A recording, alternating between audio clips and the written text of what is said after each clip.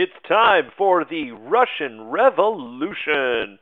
So let's do a little recap because if you remember in the past we referred to the Russian Revolution and said that there was some issues with like food shortages and some corruption and some poor leadership that kind of ultimately led to the Russian Revolution. So we're going to expand on this a little bit for this unit. So we're going to analyze some different causes of the war. Of the internal revolutionary war of Russia. And this was land ownership, industrialization, World War I, and corruption. So let's get going here. So first off, land was a big issue for the cause of the Russian Revolution. And this is because very similar to what we saw with the French Revolution, land was primarily owned by nobles, a la the Second Estate, if you remember French Revolution, priests, a la the clergy, First Estate, and the Tsar, the king. And that means there's probably not as much land left over for the people. And this is going to cause some problems, just like it did in France. So, anyhow, land distribution is a big issue. So, I'm not going to go over this 100% again because you know it already. It's the same story of the French Revolution. So, let's talk industrialization. So now we kind of brought this up in the past that Russia was not exactly ready to fight World War I. So they were not industrialized. They didn't have enough supply. So Tsar Nicholas, when he comes to power, one of the things he wants to do is say, let's get going on that thing called industrialization. So he wanted to move the people from the farms to the cities. And if you remember, that was called urbanization. So, and all those problems we talked about with industrialization, like tenements and child labor and working conditions and all that good fun stuff, well, all those problems that the rest of the world had, Russia had as well. So they had a very awkward transition, and that came most notably to light when Russia entered World War I. And they had a lot of food and supply shortages for the entirety of the war and just for the people in general. And so that brings us to World War I. So the war started out as patriotic. Everyone was ready to take up arms. But once Russia actually got into the war, they were doing terribly. They had around 2 million casualties, which means people either died, they were wounded, or they were missing. Just by 1915, 1 year into the war, they had 2 million casualties. So if you remember, morale was big time down, and Tsar Nicholas thought, hey, I'll just go to the battlefield, and that will boost morale. And because, as I referenced earlier, he was a terrible military leader, or just wasn't the best at it, and so he caused kind of more problems than he really solved or helped as far as on the battlefield. And that brings us to corruption. Now, I know I've kind of glossed over those. Don't worry, we're going to be talking about those a little bit more in depth here. We're referencing them a little bit more as we go, but corruption's our next one. All right? Corruption, definition time. A departure from the original or from what is pure or correct. And so, if everyone is just kind of like, have you ever heard of like someone say like, oh, my little fragile mind is corrupted by that terrible bad words or something like that if someone says something. It's because, what the original is, the pure form, someone comes in and modifies it, not necessarily for the better. And in this case, we're talking about one person in particular, and that is Gregory Rasputin. And just to give you a little quick history on this guy, he was a holy man, kind of. He was a self-proclaimed holy man. The nearest thing that we could find of him actually being a holy man is he lived in a monastery for a while, and people thought he was a healer. And he kind of like attached himself to the royal family, and that would be the Romanov family, the royal family, Tsar, Tsarina, and so forth. And the reason he was kind of like hired by the family or became part of the family is because the Tsar and Tsarina's youngest and only son, Alexei, had hemophilia.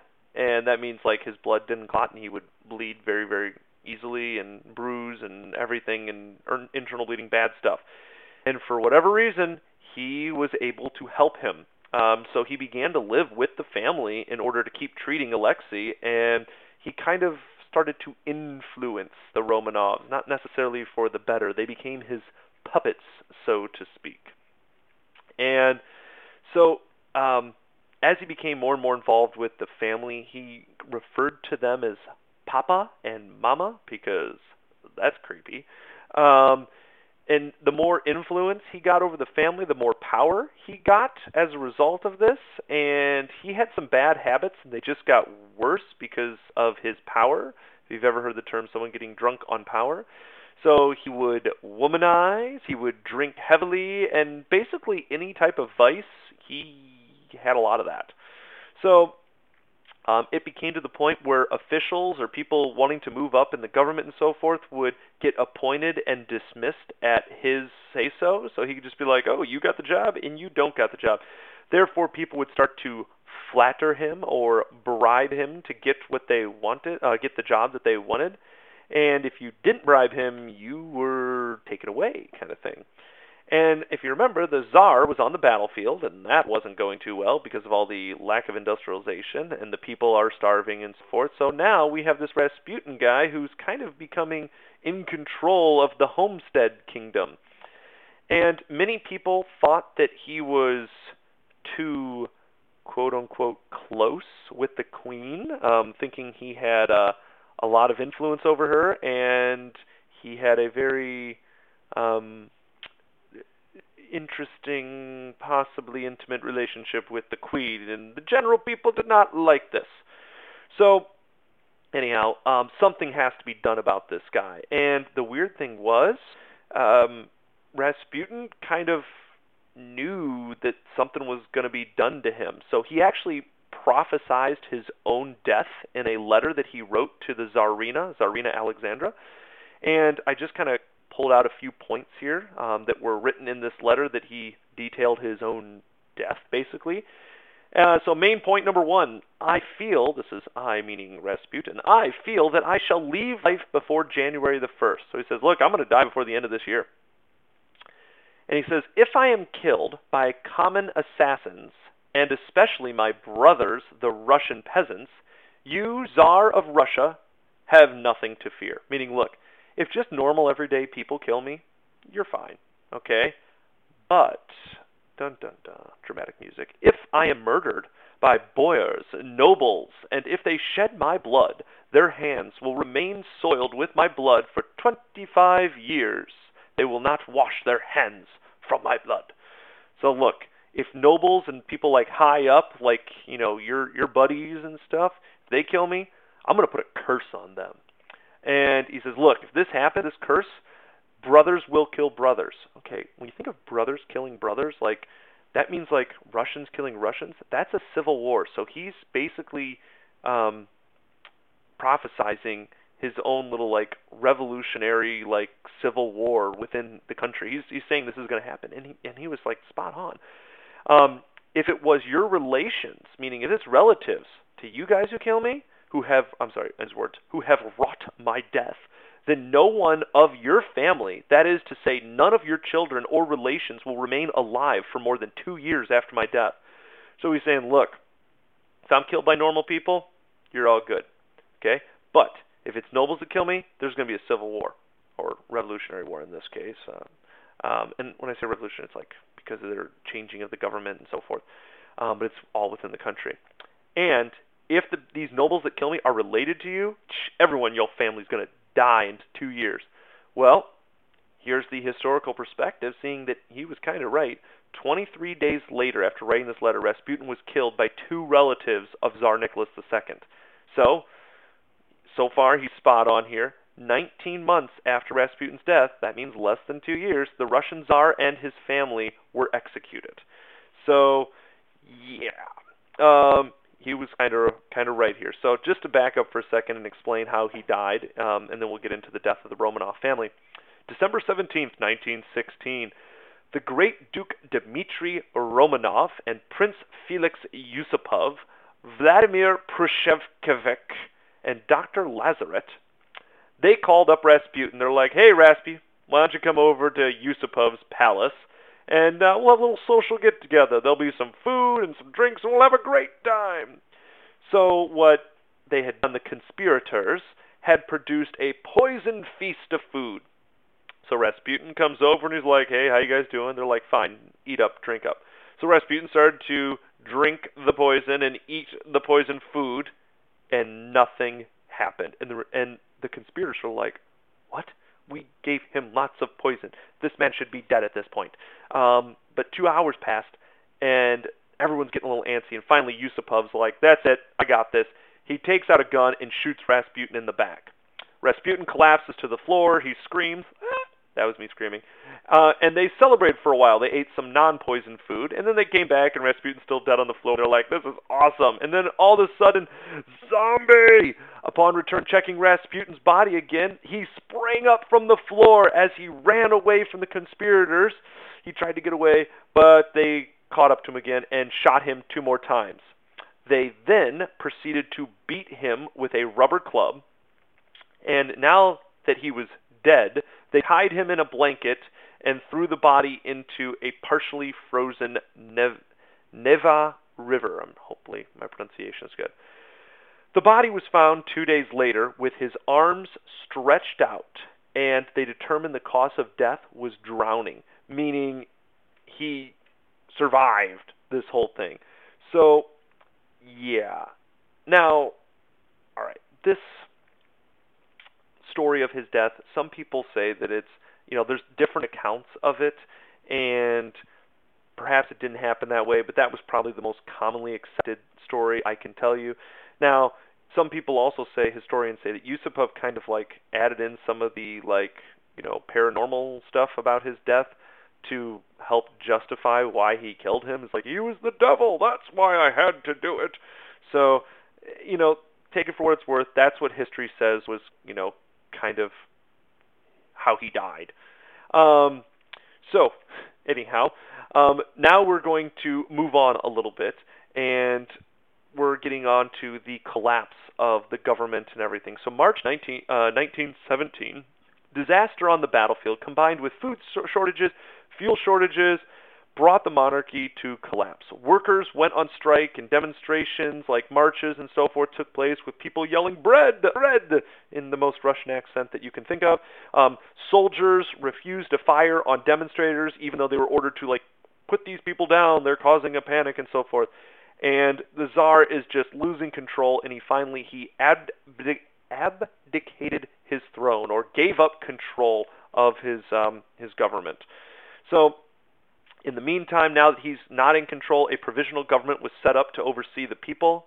This new government decided to continue war with Germany, even though this was not a popular idea. There was still tons of land issues at home. There were still tons of food shortages and all kinds of problems. So revolutionary socialists started to plot against the new government. And a revolutionary socialist definition, a theory or system of social organization that advocates the vesting of the ownership and control of the means of production and distribution of capital, land, etc., towards a socialist model where the government controls everything, which can only be achieved through revolution. All right, that's a really big textbook definition. So let me give you the real words, or what it really means. We want a system where the government controls everything. And the only way to get this is to start over with something like, say, a revolution. So these revolutionary socialist groups were known as Soviets, and Soviets are councils of workers and soldiers. And probably the biggest group that was in charge was the Bolsheviks, and this was run by Vladimir Lenin. And remember that name? We'll hear it again and again. So Lenin was committed to revolution. When he was younger, he saw his brother hanged for a plot to kill the king, and so they decided, they meaning the government, decided to exile Lenin to Serbia for a while. And towards the end of the war, he was able to travel the rest of Europe, and he was actually able to study under the father of socialism, Karl Marx, who we talked about earlier. And, Lenin really believed in the idea of class struggle and that we needed to have a classless society. So Lenin takes the ideas of Marxism and kind of fits them into the needs of the Russian people. And Marx and Lenin had kind of labeled the two different groups of people that we associated before, which was the proletariat and the bourgeoisie. Proletariat were the working class that we referenced earlier, and the bourgeoisie were the ruling elite. So Lenin's like, well, we need to make everyone this classless. We can't have these haves and have-nots. So Lenin finally returned from exile to Russia in March of 1917. And what he brought with him was revolution and change. And as Lenin got off the train from exile, he was greeted by fellow exiles, activists, and prisoners of the Tsar, who had kind of given up. They'd been freed at this point. And this is a little quote from here. "Dear comrades, soldiers, sailors, and workers, I am happy to greet you.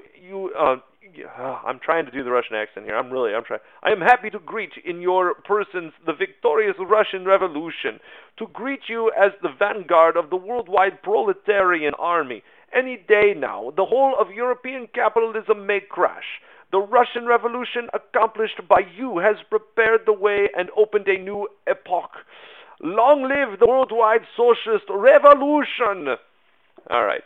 So, obviously, people just are thrilled with this, and November Revolution comes around, and so angry mobs of peasants and soldiers turn on the provisional government. Lenin and his Bolsheviks took control of the government and renamed themselves communists. And you can see where this is going, because we're going to have communism.